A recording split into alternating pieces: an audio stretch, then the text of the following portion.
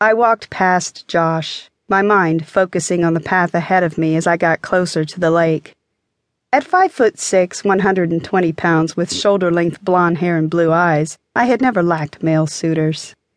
They seemed to come out of the woodwork in college, falling over themselves to ask me out.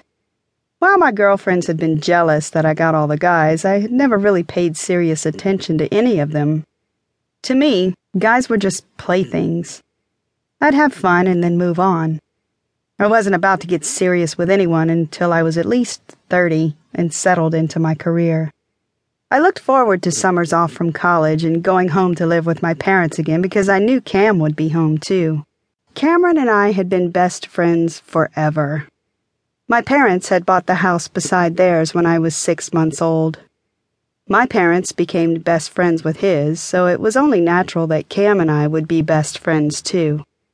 Not only is Cameron my best friend, but I've been in love with him for a while now.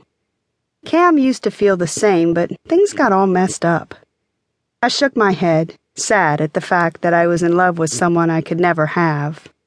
Maybe I was running away from my feelings, but I was never going to admit that. I knew Cam didn't love me, at least in a romantic way. We both loved each other, as friends, and I had convinced myself that was the love I had felt for him.